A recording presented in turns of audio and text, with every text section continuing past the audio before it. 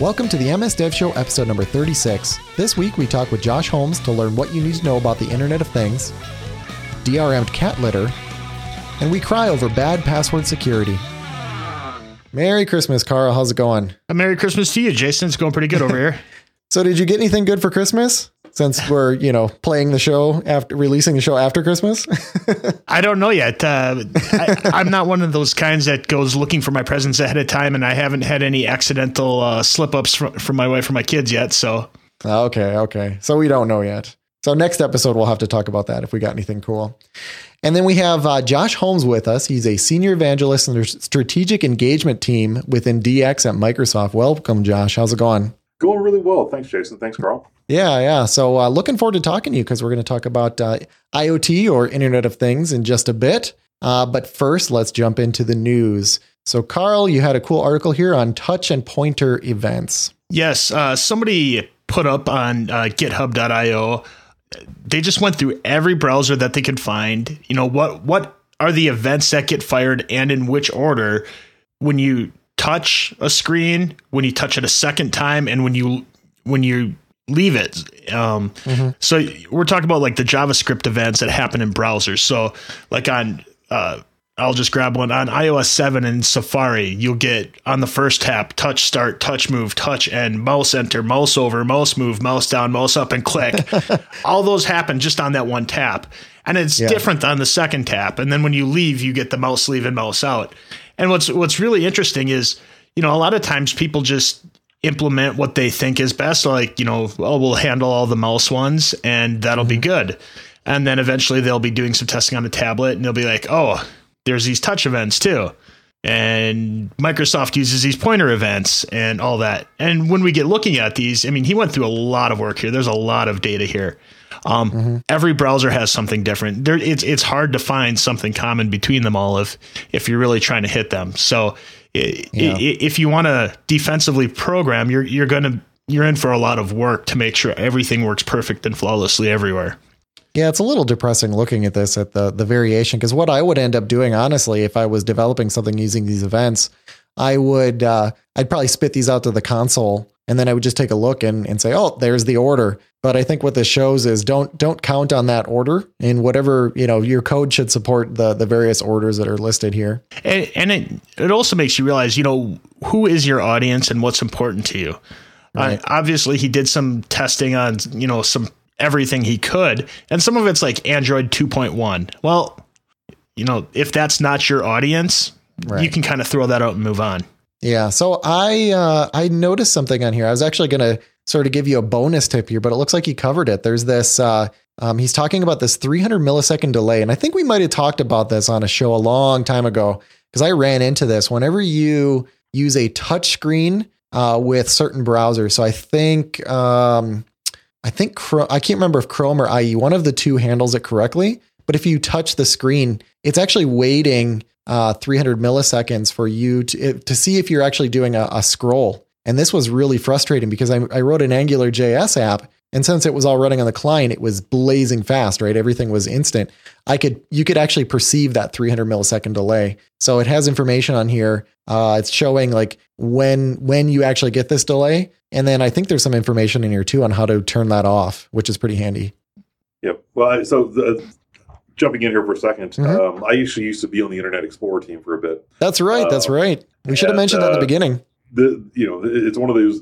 This matrix is terrifying to web developers, but it points out one of the things that as I've been saying for a while, which is that Android is the new IE6. Yeah. Because we've got I'm looking at this 2.1, 2.3.7, 4.3, 4. And actually 4.3 with Chrome, 4.3 with 4 or 5 other browsers, right? Including different variations of WebKit, and they all handle all these events in a different order. Mm-hmm. So it's like, whoa, wait a minute. That just absolutely kills me. But what's more disturbing to me, to be honest, and this is taking off my Microsoft hat for a moment and just being a web guy. We handle things differently between IE10 and IE11, and then IE10 and IE11 update 1. Well, the logic that always happens, right, is it's like you look at that and you're like, this is a mess. We should fix it. So we'll do it this way in IE12, and now we have a third way, right? Exactly. It's like, whoops. Yeah, definitely a whoops. But I'm looking at Opera Mini, and it's only supporting the mouse moves. It's not supporting touch events or pointer events. Yeah. And pointer events is an amazing standard, and I love pointer events. They actually, if the industry would move to pointer events, it would clear up all this mess. Right. But we can't do that obviously because Google's like on a crusade to go against it, right? They were in it for a while. They were with us on the pointer events, and we're actually working to get it supported in Polymer. Mm-hmm. They were making the updates to Core to get the Chrome Core in order to support them adding pointer events in Polymer, so that you could just program against Polymer and it'd work everywhere. However, for some reason I don't know the politics behind it, but they changed their mind and went back on that decision. Yeah. So what this page really tells me is I don't want to do front end web development. This looks horrible. Well, I'll stick with the back end where I can define the interface and the other side of it, and everything is nice. Well, all of them, it looks like, support mouse. Yeah. So that's kind of the lowest common denominator. But what order they support it in is different, and touch is not a mouse. Mm-hmm. It's the finger is kind of 40-ish pixels wide, mm-hmm. Whereas the mouse is 1 pixel wide. So and you can have gestures with touch, whereas with a mouse it's kind of hard. So they are different things. But if you support mouse at a minimum, you should be okay. But going back to this is news, that is a terrifying page. Okay, so let's leave it at that and move on. So the next one here. So I saw this one too, Carl. This 10 technical papers every programmer should read, and I've been working on sending these over to my Kindle. Yeah. So anything interesting in particular to you in here? One, I just like to emphasize, most of us who listen to podcasts such as this one, we classify ourselves as lifelong learners. And I just saw this as a good set of resources that I probably would never have seen. They're all computer science-y, if not directly computer science. And a lot of them either are really core based stuff.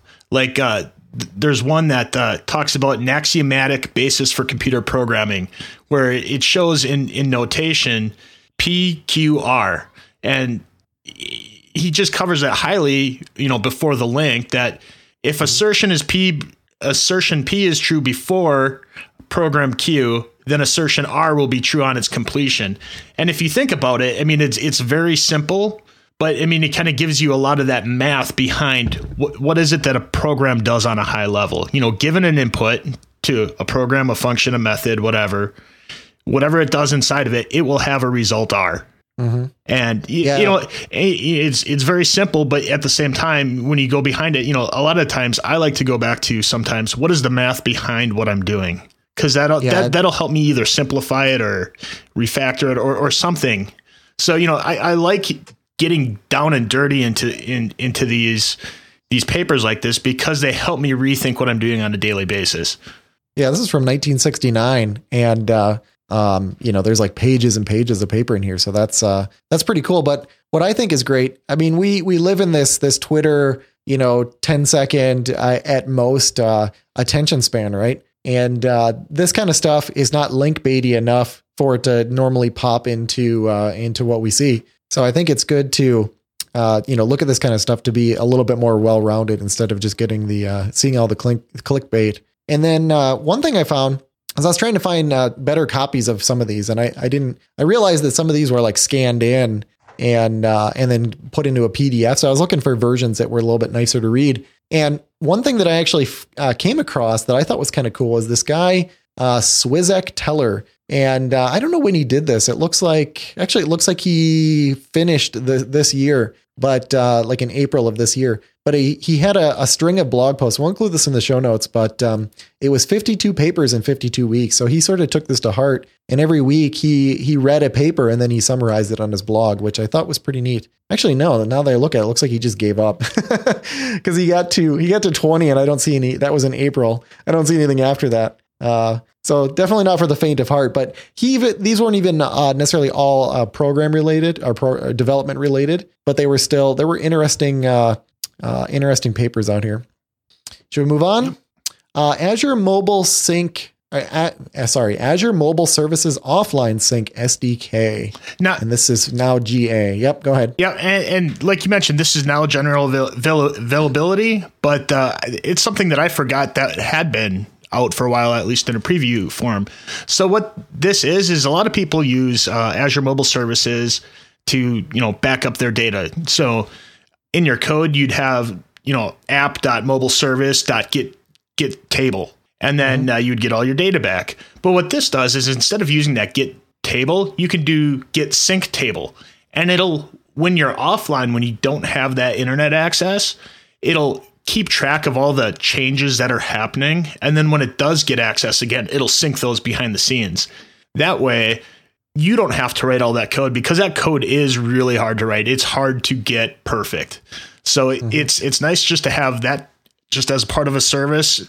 You can just change that in that method call in your app, and that's all you really need to do.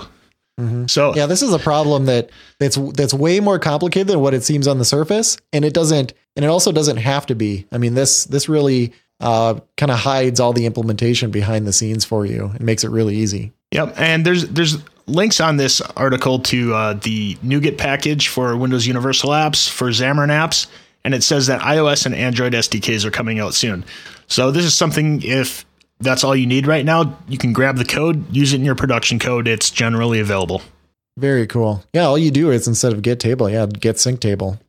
What about, does this say anything about conflicts? I'm sure that's in the documentation. I don't see anything on this page. I mean, that's always the big issue, right? Is conflicts. Did you read anything about that? Or it didn't discuss that in this article. Okay. I'm sure they cover something about that more detailed in the documentation, though. Oh, yeah. The first comment: sync data across multiple devices and detect conflicts when the same record is modified by two devices. So it does detect it. I'm wondering if you just have to put in your own custom logic to tell it how to do that. So, okay. Well, anyway, moving on. Oh, and you said that, so this is available in a NuGet. So it's real easy to incorporate in. Cool. And then next, so this one is one that developers will be very interested in, apparently, Carl. DRM'd cat litter. I mean, we as developers are very familiar with DRM and the downsides of it. And to me, this is just one of those amazing things that people have found a way to put DRM into cat litter. So, what somebody had found is they found this cat litter box that had these plastic beads, and it used this solution to clean the beads whenever their cat used the litter box. And they got sick of, or they ran out of the cleaning solution one day, and they realized they could just open the bottle and put it in, and it wouldn't use it. And they're like, what the heck? So after doing a little bit of internet searching, they realized there's an RFID chip in there that keeps track of how much that bottle was used and wouldn't let you refill it. Nice. And, it just kind of goes to, there's been a lot of controversy over the, like those coffee makers that take K-cups, the new versions of those. If it doesn't detect the right ink on the package, it won't let you brew your cup of coffee. And, to me, this is, products gone wrong. Why are you getting sucked into these very tiny ecosystems? Yeah. When you don't have to. And, also I brought it out, it's, the Christmas time in the US, we're consuming a lot. We're buying a lot, don't get sucked into these things that, might have this kind of, DRM implemented that we're not aware of.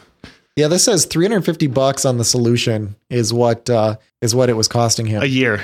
Yeah. So anyway, so what's the solution here? In this case, they found that somebody had been able to hack it, so you can, use your own solution. But I guess be smart, shoppers. Be thoughtful when you're looking at things. If you're buying something that takes a consumable or something you have to purchase from time to time, think about, is there a chance that they could be putting a lock on this so I couldn't use my own stuff in the future if I don't want to be locked into their, ecosystem? Mm-hmm. So it looks like you can buy these pre-made cartridges now to sort of aftermarket firmware. Yeah. Very interesting. Yeah. A lot of, like I just said, a lot of us are used to this in software, but we're not used to thinking of it, like cat litter. Yeah. Yeah. I saw it with the Keurig machines and I thought that was a little crazy. They're just, it's a money play because all these third party cartridges popped up. So in this case, it looks like, you can buy this aftermarket firmware. And I don't recall, wasn't there I think there's a law, and I don't know, remember me if this is in the US or not. I think there's a law that says that you can do this, right? You can hack your own devices like this. Because I don't think there's anything illegal about this, right? I know that some companies were trying to make it illegal. And I think that the court ruled that, hey, you bought it, you can do whatever you want with it. Yeah, I'm not entirely sure, but it does, okay. It is ringing some sort of bell. So I don't know what the status of that is, but. Okay, no problem. Up next, horrible password security. Did you take a look at this one, Carl? Yes, I did. Yeah, since we didn't really talk about security last week, we had mentioned right in the beginning of the show the North Korea attack or the attack on Sony, whoever it was, and I saw this article and it just had me shaking my head. This guy he actually just paid attention a little bit. What was the company here? Schwab. Yeah, it was a brokerage account. So this is his retirement account, which arguably has more money in it than any of your other assets, theoretically. And he was talking about this, how they have a 8-character password length limit. So if your password is longer than that, they end up just truncating it, which is pretty crazy. And then he wanted better security. So Schwab offers these tokens that you can get where you get the little, number generator. So you get that thing in the mail. And he was pretty happy with that. He thought it was adding security. Then he decided to try it one day without the token, and it worked just fine. So the token is completely optional, which makes it completely useless.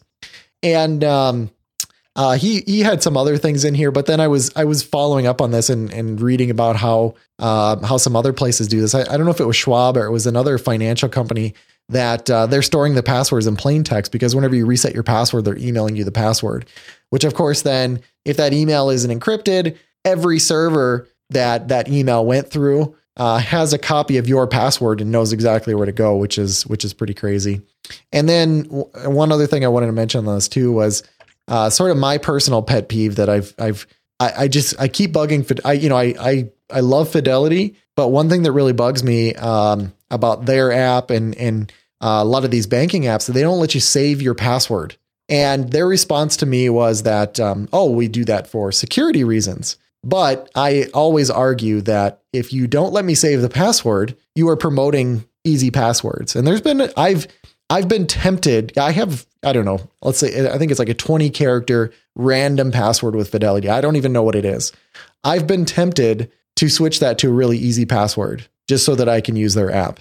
But, I've resisted that temptation, but I guarantee half the people that use Fidelity, they're like, oh, well, I want to make this easier on me. And they're just using a simple password, like their dog's name or their birthday or something like that. So that's been one of my pet peeves.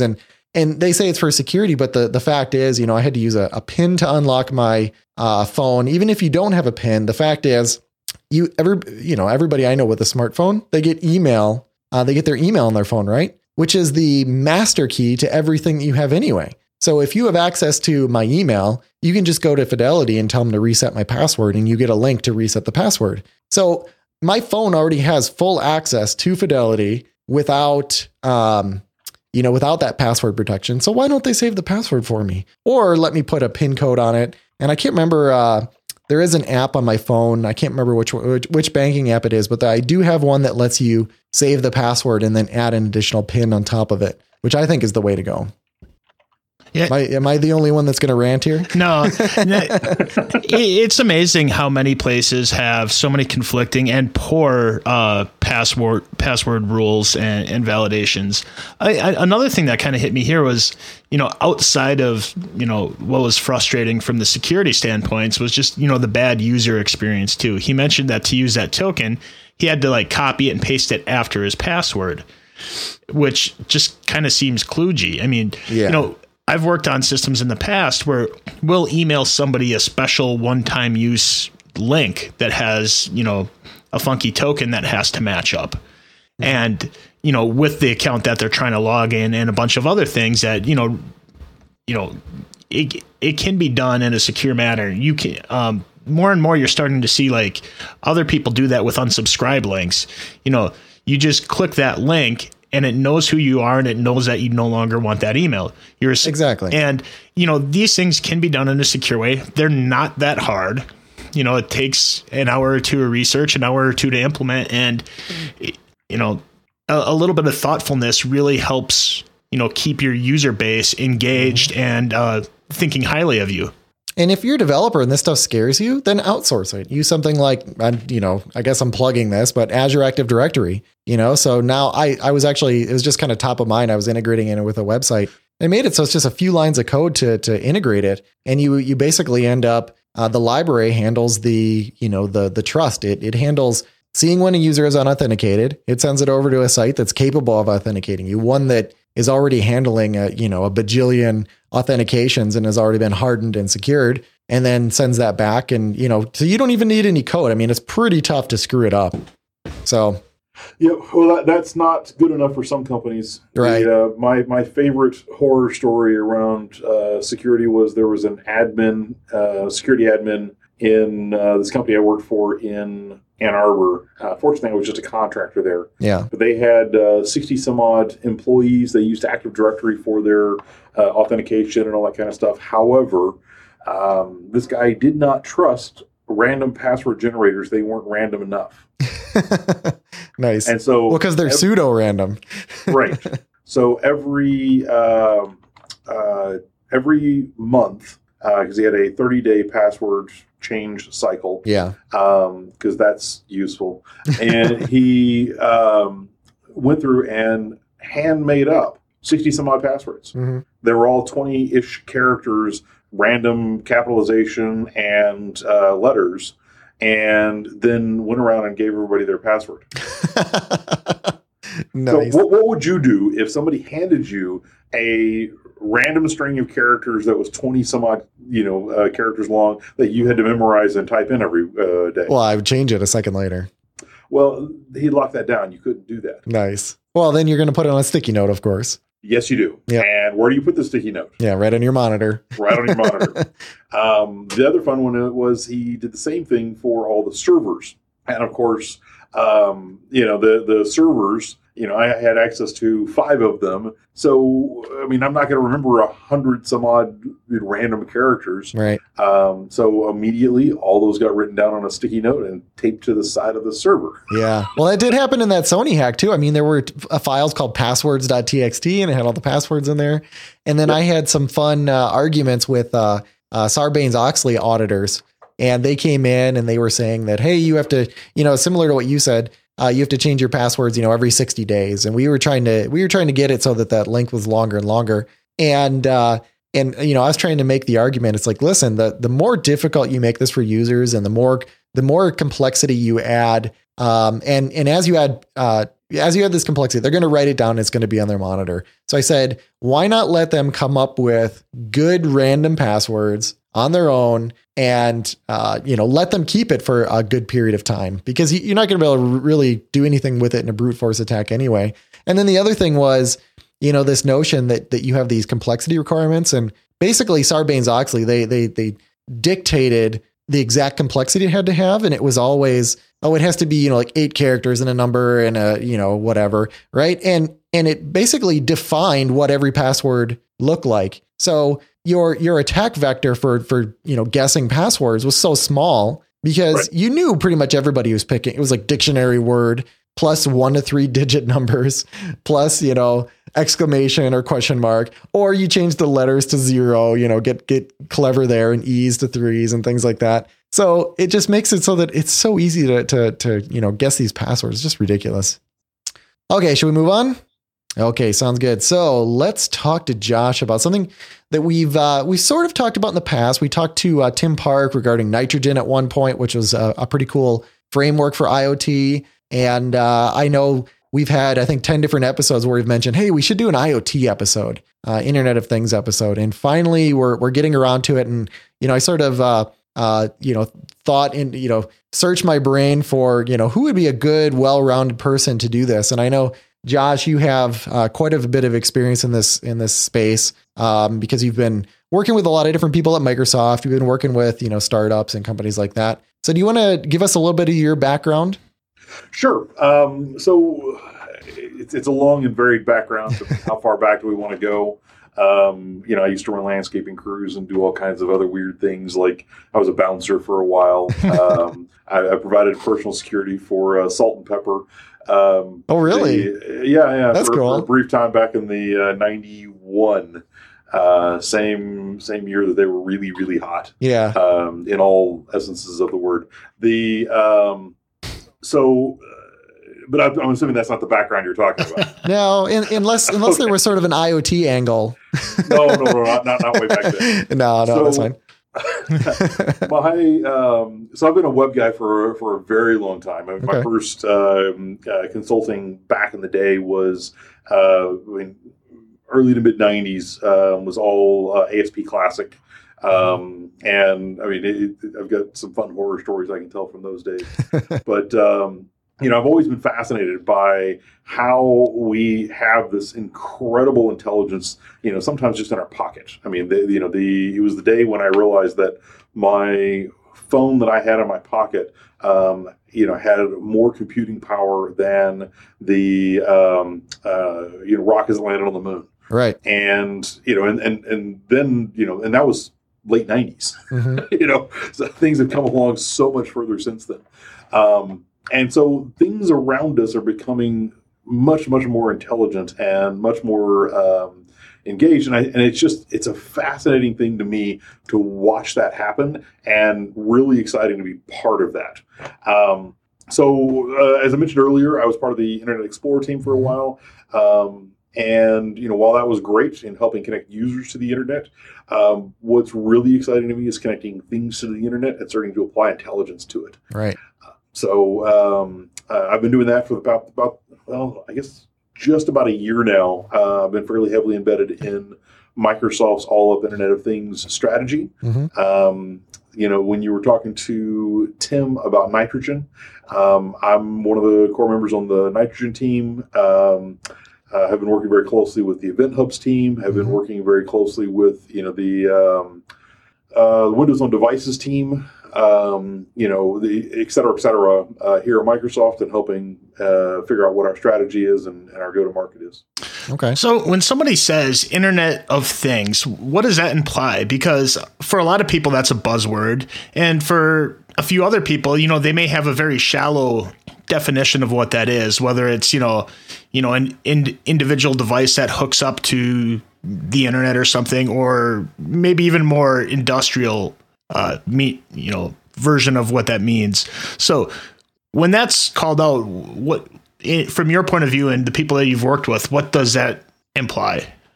So when the people that are talking about Internet of Things, on the internet, a lot of them, where they think, I've hooked up my coffee pot to my iPhone. Mm-hmm. That's cute. It's cute. It's not, and I guess some people think that's going to change the world, man. Absolutely, man. Well, and sadly, they're getting VC money for that. The what kills me about that, though, is that I think that's cute. The Internet of Things, though, is not just being able to connect one thing to one other thing. The Internet of Things is really having things that are all working in concert together as a system. And so what's much more interesting to me is, well, my phone knows where I'm at. That's great. Mm-hmm. And my Fitbit knows how many steps I'm taking and so on and so forth. So as I'm running around and I'm, out on my bike and I have just biked, 10 miles through the woods, mountain biking, and that's being tracked by my phone, by my Fitbit, by, other devices around me and on my phone. It's checking to see how many calories I'm burning. And so my fridge is now starting to pull together recipes that are going to help me do my calorie replenishing and my carb replenishing. And, when I get home, all that's ready to go for me to start, chopping up the right vegetables, and there's the recipes right there. That's systems working together. Similarly, you start looking at any large scale factory. And I know, Jason, you've done a lot in manufacturing. You actually have a framework that you've written, the manufacturing framework for Internet of Things. Is that available anywhere publicly? Yeah, it's on GitHub. Okay. And where on GitHub is that? We can include a link in the show notes. You want me to send it to you? I don't know. I know where it's at. I was just, let's just make sure we get it in the show notes. Yep. It's github.com/ytechie. And then under the repositories, you can see there's a whole bunch of repositories that have the manufacturing prefix. Yep. Cool. And so, when you start thinking about a large scale factory, the just in time inventory process that, the lean manufacturing, that a lot of the industry is moving to, it becomes incredibly important for everything to be working in concert. Oh, yeah. And so, ranging from on the system, on the conveyor belt, how fast are the items moving? What is the contents of the bins that are supplying this particular wow, my brain just went completely fried. Production line?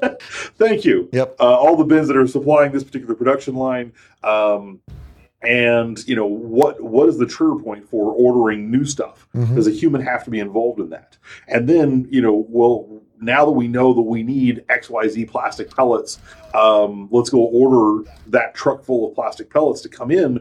But where's the truck? How long is it going to get here? What kind of traffic is between here and there?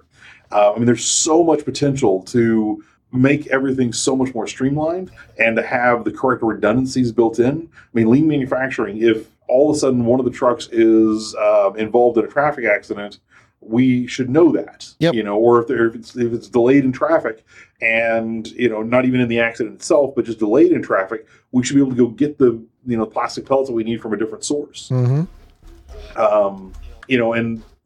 anyways, from quality control to predictive maintenance to supply chain management, in the enterprise and in manufacturing, it's incredibly cool space.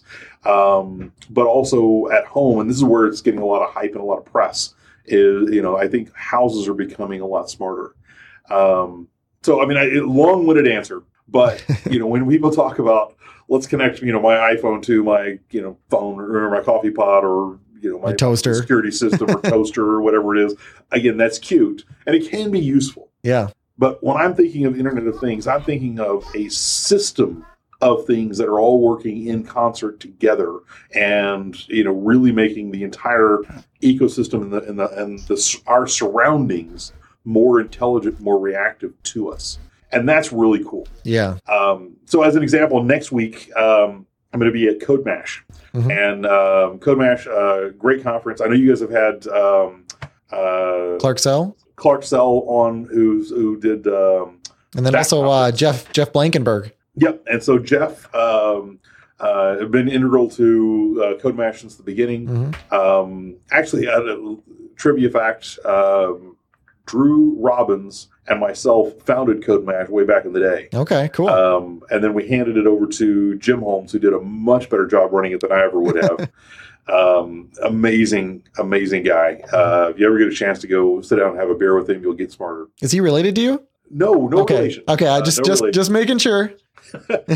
We trace back to tangent. We trace back to his family came in from Kentucky at one point in time. Okay. And my family came down from Kentucky to Arkansas. Okay. And so the Holmes side of my family has been sharecroppers in Arkansas for, close to 200 years.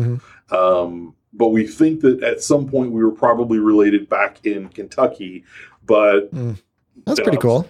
200 plus years ago. So, yeah. However many generations. But anyway, so getting back to what you're talking about before, I think those are amazing scenarios. So you were talking about the sort of the home scenario and I kind of feel the same way. I think there's some sort of breakthrough things. I mean, people have talked about all these devices working together in your home, and I think it will change people's lives to a certain extent. And just because there are so many people on the planet, obviously it's the opportunities there are huge in aggregate. But whenever we look at manufacturing, I think we're at such it's really in its infancy as far as the type of collaboration of devices that you were talking about. And that's where I get really excited, because there's these companies, if there is a return, they are willing to invest.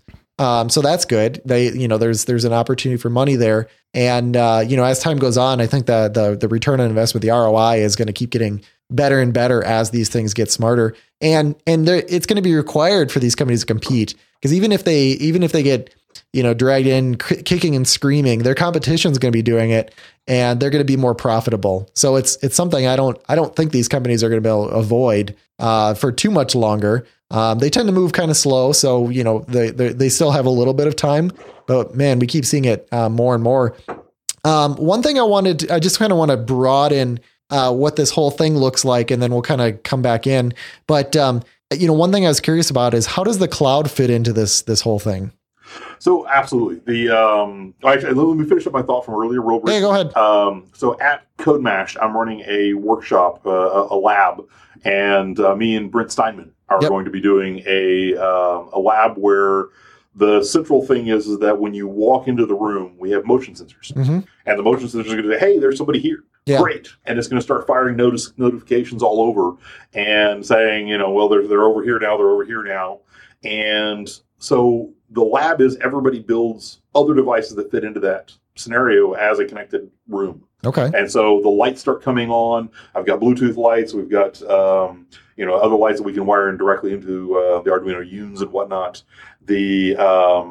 We've got speakers, that we can, connect to via Bluetooth as well. We've got all kinds of little devices and, servos to open blinds and, do locks and pressure sensors. And, so we're going to build a smart room in a day as this lab at CodeMash.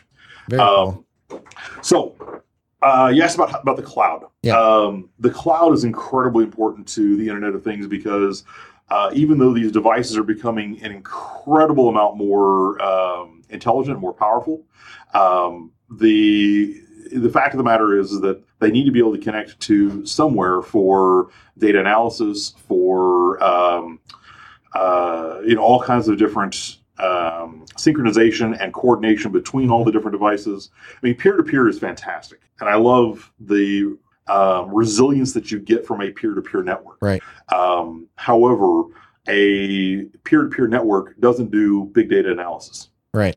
So we've got in the cloud, generically, the capability for tremendous amounts of processing, and that becomes very exciting when you start talking about machine learning. And so, coming back to like the manufacturing scenario that we were talking about earlier, we as humans have an idea of how much time it's going to take for pellets to get in and what the right cutoff level is to order new pellets.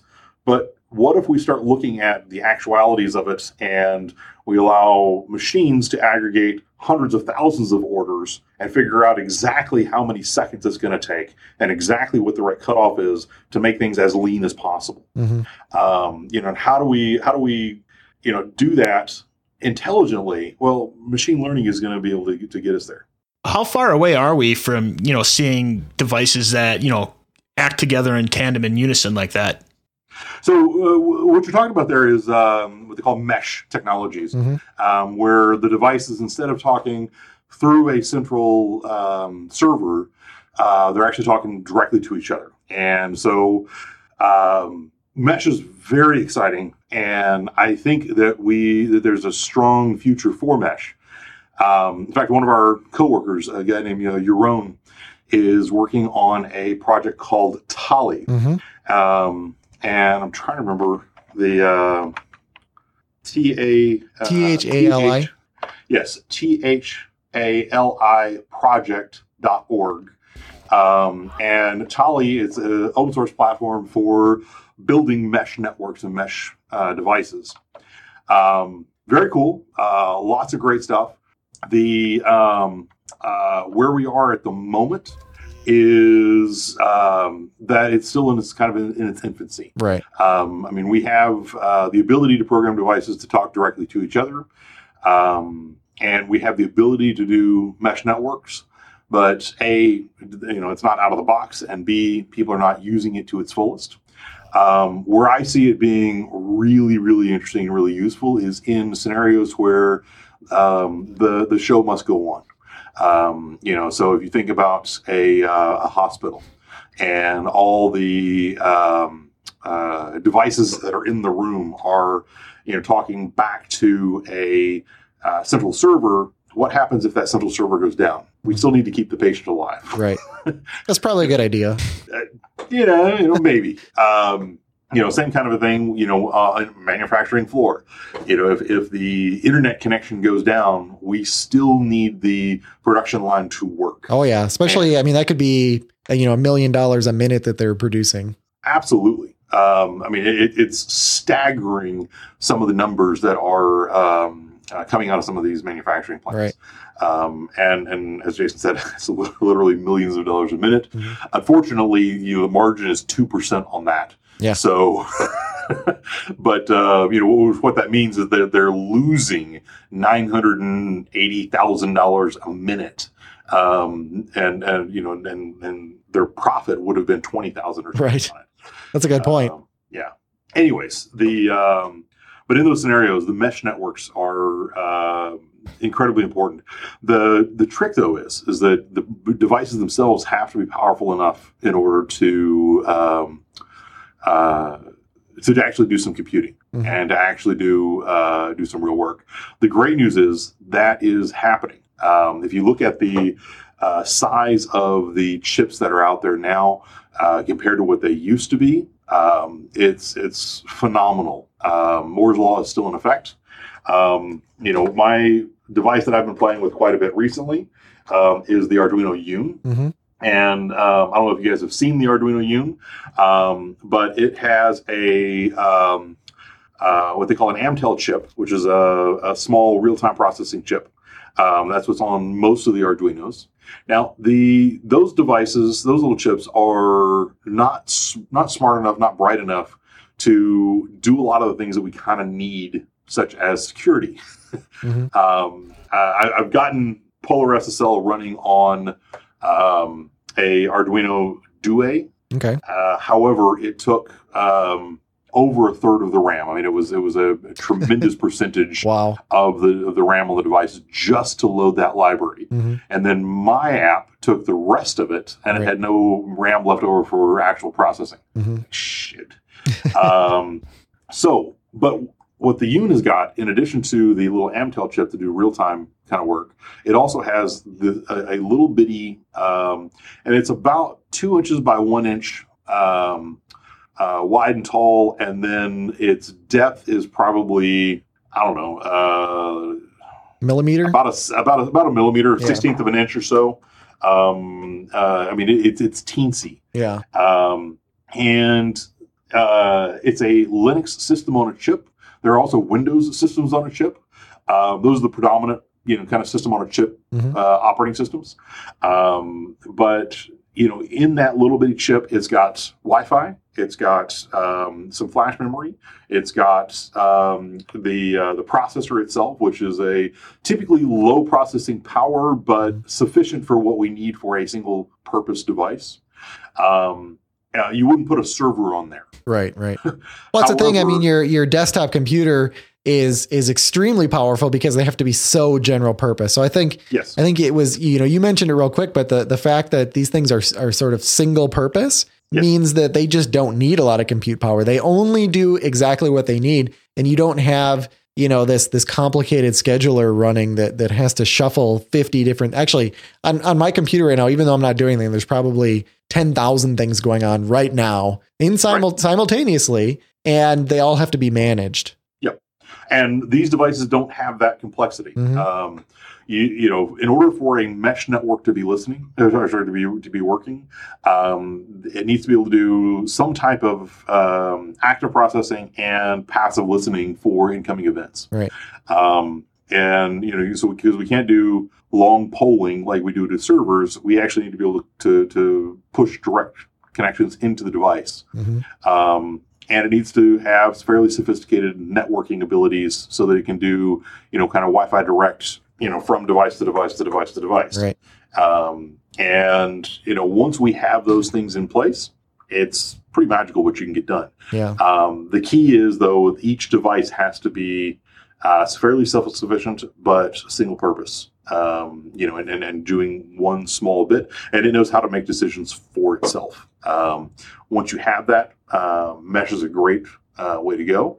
But you also still need kind of the centralized processing power for that big data analytics to be able to look, across not one production line, but across a dozen production lines, or, a dozen factories, or, an entire company. Yeah. I would think even from an orchestration perspective. So you have these devices like, hey, I can open and close this valve, and I know that this other device is going to tell me like when this product goes by, but somebody's got to tell us, how to, at least initially how we should work together. Like I should watch this valve, and I should watch when a product goes by, and I should open this valve, and then they could work independently. But I hadn't really thought about this before, but you need somebody to just sort of give that initial, configuration push, or the original instruction set. Well, and beyond just the original instruction set, there's also, right now I need a whole bunch of, front windows for a car. And so I'm going to produce a whole bunch of them really quickly. Well, actually, there was a slowdown in this other part, and I don't need these front windows stacking up. And so I'm going to slow down this production line to let everybody else catch up. That's centralized decision-making versus local mesh networking. Yeah. So it's sort of a mesh of devices, but I would almost think like they're organized in sort of a tree structure where you have, sort of supervisor nodes that are always one level above another set of nodes. Yeah, I think that's the direction that we're going to end up going with the IoT frameworks, especially in larger companies and in manufacturing. At home, the problem that we're going to have at homes is that there's 1,001 different protocols out there, and everybody's still licking the cookie and saying, "Hey, I want to be king of the mountain." Yep. And so there's not a centralized way to do. I've never heard that, licking the cookie. It took me a minute. That's awesome. I do that with my kids. So you lick the cookie, yeah, and then it's yours. Okay, I get it. That is awesome. I have not heard that one. That's cool.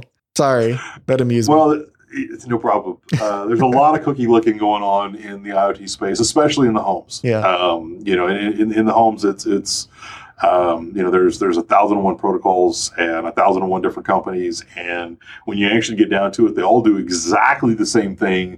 Only similar to the kitty litter, they have decided to DRM it all so that they can be, king of the mountain. Yeah. Well, yeah, and I would say some of them are closed ecosystem, some are open, but everybody wants to own it, of course. Right, exactly. And so since everybody wants to own it, what happens is more and more and more and more fragmentation. I think that that's going to be an interesting space to watch from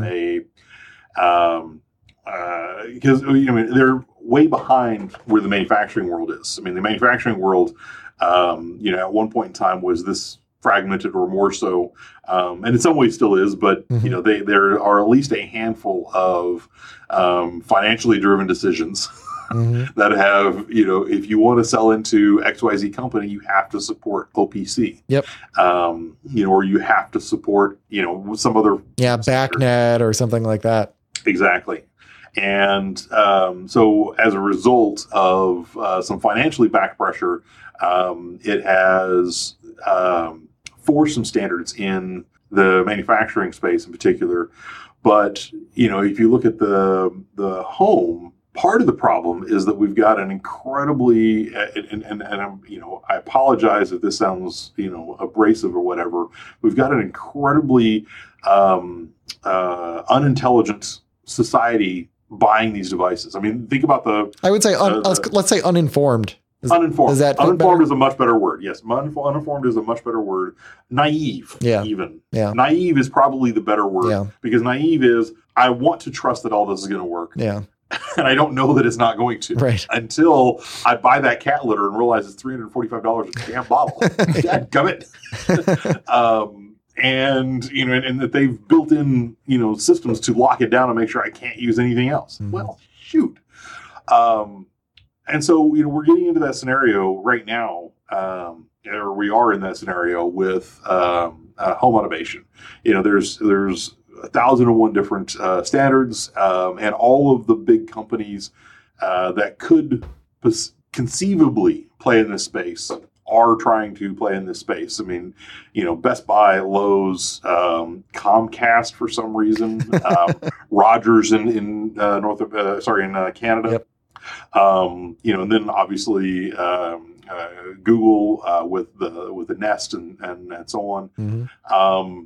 And then there's also other companies that are trying to produce standards. Qualcomm is doing a pretty good job pushing a standard called AllJoyn. Mm-hmm. And so when we're talking about the mesh network, AllJoyn is a kind of a form of that.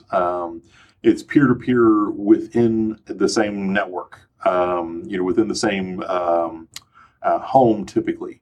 And so if you go buy a new smart LG TV, all the smart LG TVs are all AllJoyn enabled, meaning that they can talk to any speakers that are AllJoyn enabled, or there are coffee pots, there are lights, the LifeX lights, the light bulbs are going to be AllJoyn enabled. There's quite a few devices, and Qualcomm is they produce this as their own way of doing communication, and then they're trying very hard to make this a kind of industry standard, and have put together an alliance with. They started with the Linux Foundation. Mm-hmm. It's called the AllSeen Alliance, and the AllSeen Alliance now is the chief cat herders on the AllJoyn specification and protocols. And so what this allows you to do is there's a set of what they call buses that are running, and the bus, all the devices that are AllJoyn enabled, they connect to the bus. Mm-hmm. And go, hey, I support this type of an interface. Right. So I support a light interface, or I support a TV interface, or I support a dimmable light, which is different from a light. Right. Or, here are my capabilities. And so there's this discovery mode that you can, that they all broadcast. And then other devices that want to control lights can say, hey, who are the lights on the system? Right. And so now I can connect to those lights, and I can start controlling those lights.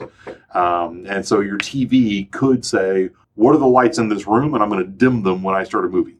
Yeah. And so, you could have a centralized controller that is talking to all of them over AllJoyn, but we've got a common protocol, a common way to discover the devices, new devices that come onto the network. The onboarding process is very simple, and then centralized ways to control them. Mm-hmm. So I'm really excited about AllJoyn. Yeah, just having a standard there is really exciting to me, because device onboarding has traditionally been a pain. I mean, I have 3 of these thermostats, these radio thermostats, and I didn't realize the Wi-Fi modules weren't installed, but taking that into account, it took me, I don't know, 2 or 3 hours to get these things set up. Most of that was because the modules weren't actually in them. Yep. But man, what a pain. And really, I should have been able to, connect to those through some kind of generic protocol initially, and using AllJoyn, discover them, and then automatically configure those. And it should have been an almost completely automatic process, but it was such a hassle. So that it's good to think that problem should get solved here at some point. Absolutely. No, my dream is that we just turn on a new device and bam, it starts showing up in the system, mm-hmm. and the system is smart enough to accept it as one of its own and start playing nicely with it. Right. So AllJoyn, though, Microsoft All Up has taken a big bet on AllJoyn. Mm-hmm. So there was a blog post back in November that talked about how we've actually built in a AllJoyn router into Windows 10. Yep. So the bus that I was talking about, if you have a Windows 10 machine in your home, you already have a AllJoyn bus running in your house, which is pretty cool. Yeah, that's very cool. And my team, there's a guy named Ivan Judson. You can find him on GitHub at IRJudson, Judson. He has been working on a set of Cordova plugins for AllJoyn. And so what that means is that we'll be able to write cross-platform apps, truly cross-platform apps, with a AllJoyn plugin for obviously Windows Phone 8.1 and later, but also iPhone and Android, and be able to control AllJoyn devices from your phone, from your cross-platform apps. Right. And and what he's running is the thin client, which doesn't have a bus because we don't need a bus. Right. It's a phone. Yeah, we're assuming one already exists. Yeah. Yeah. Very cool. So go ahead, Carl. I was going to say, you talked a lot about AllJoyn. Are there any kind of big competitors to that? And, if so, or if not, is AllJoyn kind of, something that could be the future of IoT in the household? So there are absolutely competitors, going back to the cookie licking. There's a lot of companies that are trying to lick the cookie here, and trying to set the standard because they have this idea that if they set the standard, they control it. And so Google probably has the largest competitor, which would be Thread.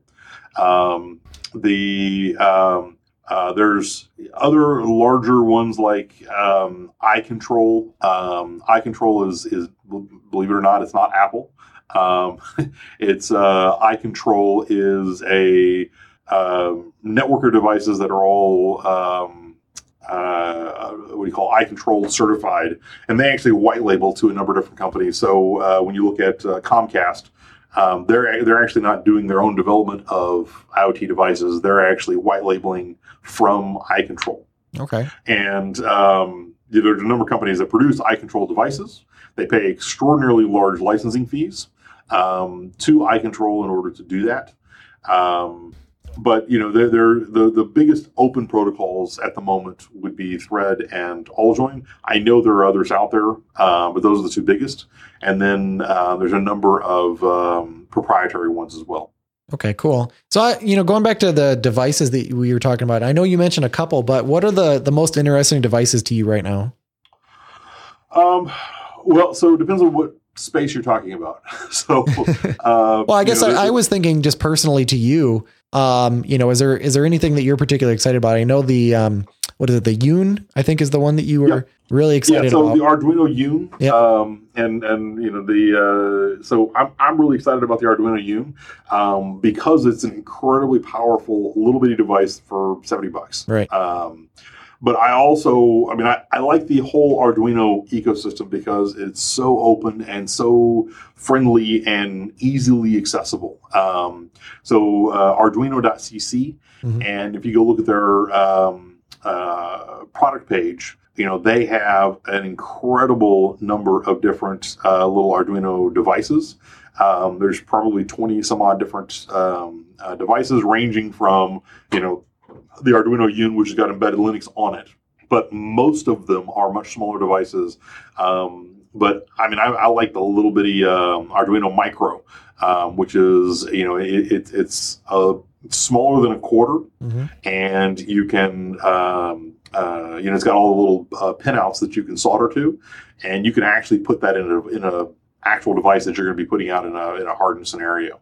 What I love about the Arduino ecosystem is that I can start as a maker, and it's very accessible to me, and I can get into that ecosystem very quickly and very easily. But it grows with me. I can start. Once I get up to the Yun, that little system on a chip, the little Linux system on a chip, is actually produced by a company called Dog Hunter, and Dog Hunter. They sell the system on a chip there, and I can get it with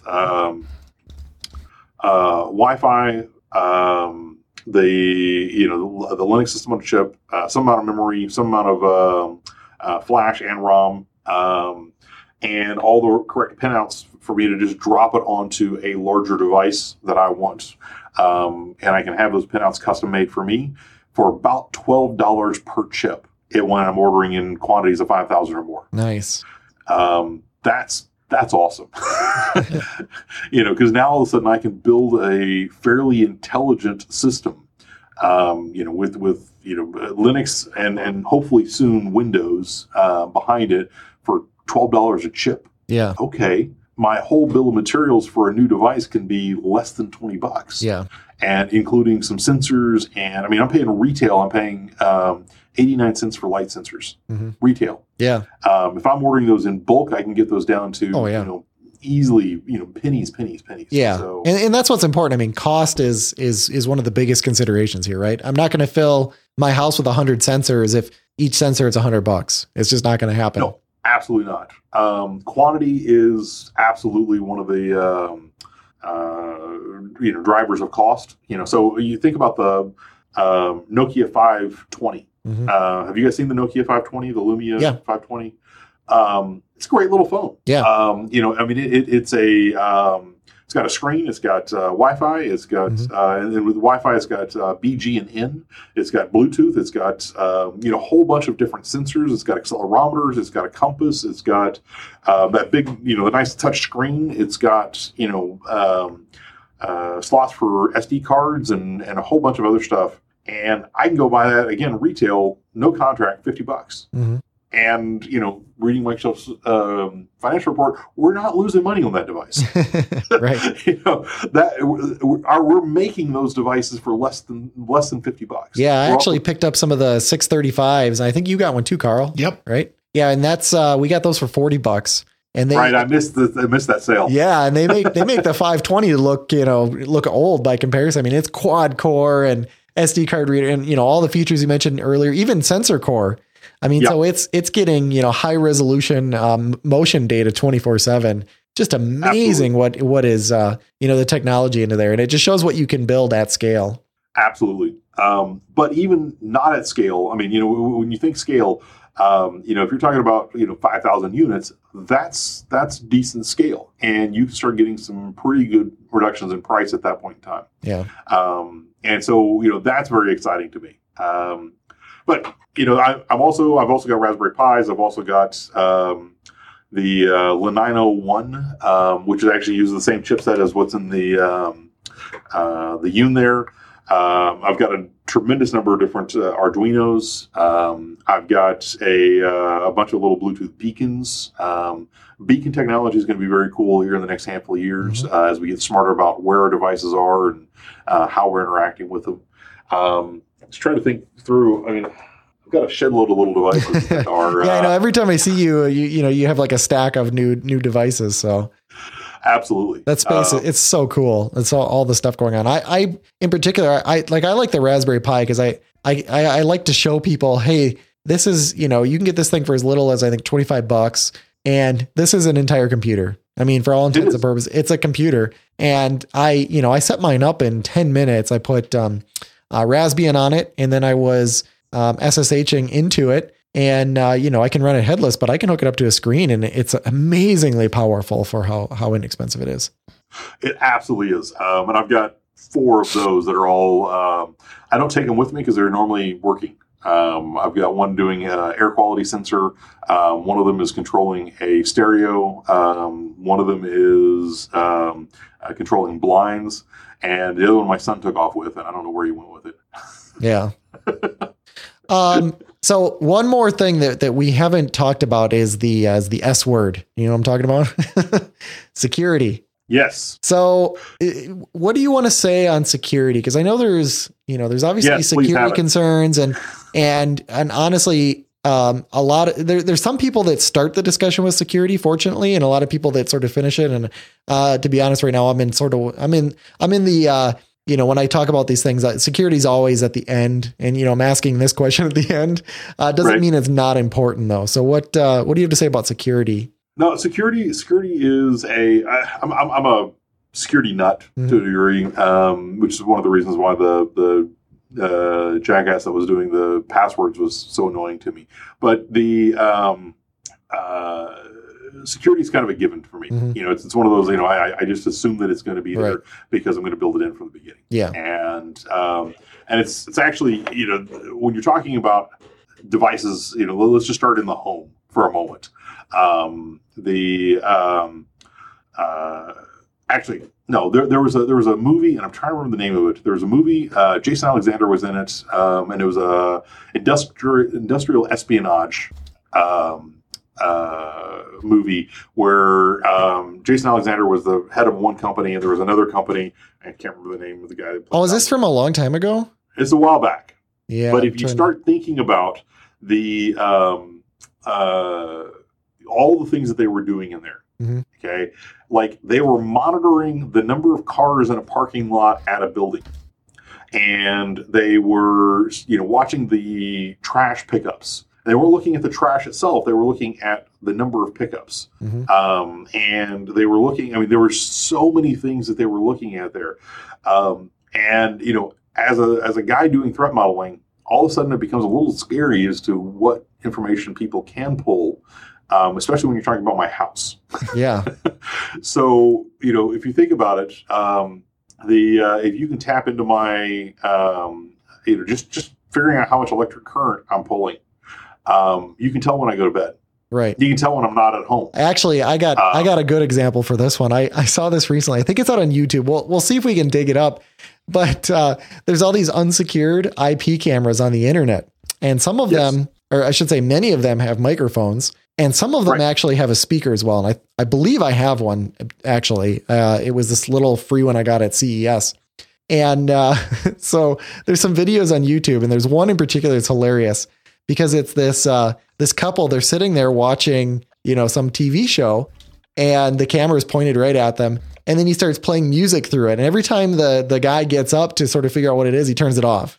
And then he's like, the guy finally is yelling out. He's like, "How are you doing this? Who's doing this?" And the guy's like, "Oh, well, your camera is not secure." And he starts starts having a conversation with the guy, and it's scary. I mean, I have a couple cameras on my house, and I want to make sure that those are secure. They're not, it's not like I have it pointed in my bedroom or in the bathroom or anything like that. But that being said, I want to make sure that there's if I wanted to do that, I want to make sure there's good security for sure. Oh, absolutely. Well, I mean, the cameras and that kind of stuff are the very obvious security holes, or security, not holes, attack surfaces. But if you start thinking about the rest of the possible sensors that are in the house, you've got cameras, you've got smoke detectors, you've got carbon dioxide detectors, you've got speakers can be turned into microphones. Mm-hmm. You've got all kinds of different possible attack surfaces, and there was a guy that was in the accelerator that I was working with here in Redmond through Microsoft Ventures. Mm-hmm. And the guy's company is called Red Balloon Security. And on the CEO, he became internet famous back in 2011 when he emailed himself a resume on stage at Columbia University. Yeah. And he printed the resume. The act of printing the resume, the postscript in the document, rewrote the firmware on the printer, got its heads moving back and forth so fast that it set itself on fire. Yeah. Nice. Which is kind of spectacular. Yeah. It's pretty, I've heard of there's a couple different ways that's happened before. It's usually pretty difficult, but that's scary. Absolutely. Well, so that one is fairly obvious, as in, it happened and bam, there was an immediate consequence, and then, lots of great showmanship of the printer set on fire. Awesome. Mm-hmm. However, the one that's more insidious, that's a little more terrifying to me, is that he also proved out that what he could do is he used the printer as an access point to the network. Okay. And so the print rewrote the firmware on the printer. Okay, so he knows how to do that. Yep. However, from there, he was able to branch and start attacking Cisco IP phones. Right. And turn them into microphones. Well, yeah, because now he's in the network. Yeah. Now he's on the network. And he's got a port in. So the printer can now call out and get new instructions. Whoops. Yeah. So Now, his company, he's not just a black hat hacker. He is a white hat hacker. And his company, what they do is they write firmware level security software, firmware level virus scanning. Okay. And so you basically, he lifts your firmware, writes his firmware underneath it, puts yours back, and he watches all the I/O ports and watches for suspicious activity and that kind of stuff. But it's kind of terrifying what is possible there. Yeah. That always seems like kind of a hack too. I mean, then you're counting on that virus protection to catch it. I mean, like on my home computer, like I would never put my computer on the internet as an example and then, count on the virus protection. Like there has to be a whole bunch of, it has to be secure from the start, blocking the right traffic and things like that. Yep. No, it's a belt, suspenders, and 2 hands to hold my pants. Right. Exactly. Scenario. Exactly. So you need that, and then you also need network level virus scanning. You also need blocking the right ports. You also need there's it's an arms race. Yep. But things that we can do, making sure that traffic that we're sending is over SSL. Kind of a bare minimum. You kind of need to do that. Yep. Don't trust data that's from an unsecured location. Because if that data is coming from an unsecured location, it could set your printer on fire. Yep. Don't trust things that are not on your system that you don't have direct control over. When you're storing data, you need to think about, data at its origin, data in transit, and data at rest. Mm-hmm. Are each one of those locations secure? When you're storing the data, what is and is not important. It needs to be secured and so on and so forth. And then you need to take a step back from that and go, all right, what are the things that people could imply, without having direct access to my data? Mm-hmm. So one of them, there was a security company. They do home security systems. They've got a motion detector and when they sense motion, they start sending data to the server, and then they analyze it and say, is this good motion or bad motion? And then they send it back to you and say, well, there's somebody in your house that's not supposed to be there, or there's, or whatever. Yeah. Well, the fact that there is motion or is not motion, that means traffic on the wire. Right. And so if there's not traffic on the wire, if you're just watching, on or off. Yep. And so, so we've talked about threat modeling and all right, well, what does that mean in that scenario? And in that scenario, it means that they need to be sending a relatively consistent amount of data, regardless of whether or not it's meaningful data or not. Mm-hmm. And I mean, there's just so many little things. What if their device gets hacked? Well, okay, that's bad. Mm-hmm. So anyways, when you start talking about security, yes, please. I'll take two of those, please. Yeah. Yes, please. Okay, cool. Well, we could probably spend, a week talking about this topic. I'm confident we could. So what we might have to do is have some follow-up episodes and figure out how to continue to talk about this topic, because I think it's really exciting and it's got so many people interested in it right now. Is there anything else that you wanted to cover before we move on? No, I think it'd be great. I have a lot of ideas for some follow-up shows. Yeah. I mean, what would be interesting, I think, would be potentially to dive into a couple of different scenarios. Okay. And actually go, really deep with, the people who are, developing some of these scenarios and talk it through. One that might be interesting would be the kids that did the AirPi. It's a group of high school kids out of London mm-hmm. that are doing air quality control sensors built based on the Raspberry Pi. Why do they do it? How do they do it? Et cetera.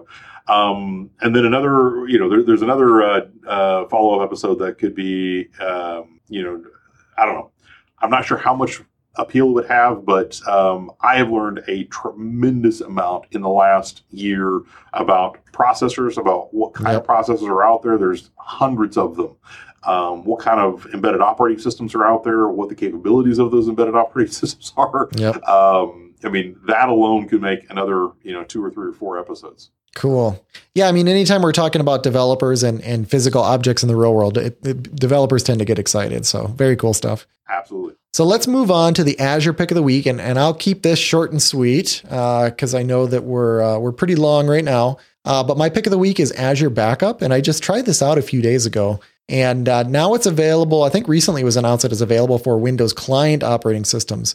This is pretty cool because what you end up doing is you download this little client, and it's sort of like the Windows backup client. It's really easy to use. It ends up giving you an automated way to do backups, so you can schedule them with a really sophisticated scheduler, and it will compress and encrypt files that go over the wire that get backed up in the cloud. So it's really cool. The first 5 gigabytes is free, and then I think it's 20 cents a gigabyte after that.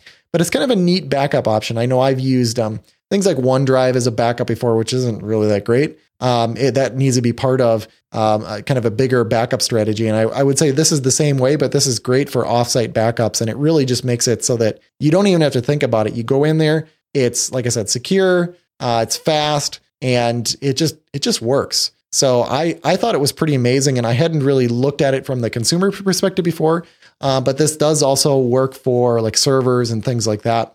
So I would recommend taking a look at this because it's just so darn easy. And then Carl, what do you have for the app of the week? This week's app of the week is kind of in honor of Christmas and the holidays. Not necessarily an app for you, but this is definitely an app for your children or any other child that you may know. It's a game called Terraria. And if any of your children are into Minecraft, this has a look and feel that's very similar to it. It's very blocky. It does have mining and some of that stuff. But one of the things that Minecraft kind of, doesn't have is like an active combat part of the game. And this adds that in. And that's what my kids are missing. Now, my kids love this game, by the way. They got this through Steam. Yeah, and they play it nonstop. So it's on Windows Phone, iOS, Android, Steam, Xbox, PlayStation, just about anywhere. So download it, check it out. Yeah, this actually looks kind of fun. I might have to check it out. Okay, and then we play this little game, Josh. So you probably haven't heard this game, right? I don't think I have. Okay. So it's really easy. All I need you to do is pick a number between 1 and 4, and then I'm going to ask you a question. Okay. 3. 3. Okay, here's your question. Would you rather be at a baseball game and try to catch a foul ball with a soup can, or try and catch a foul ball with a shirt sleeve? Shirt sleeve.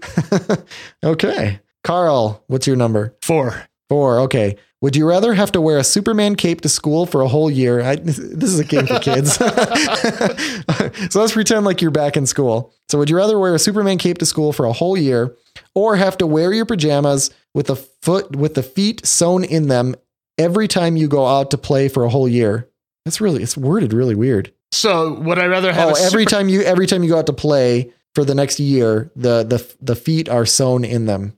So I don't know why they say that. It must be like footy pajamas. Yeah, either footy pajamas or a superhero cape. Right.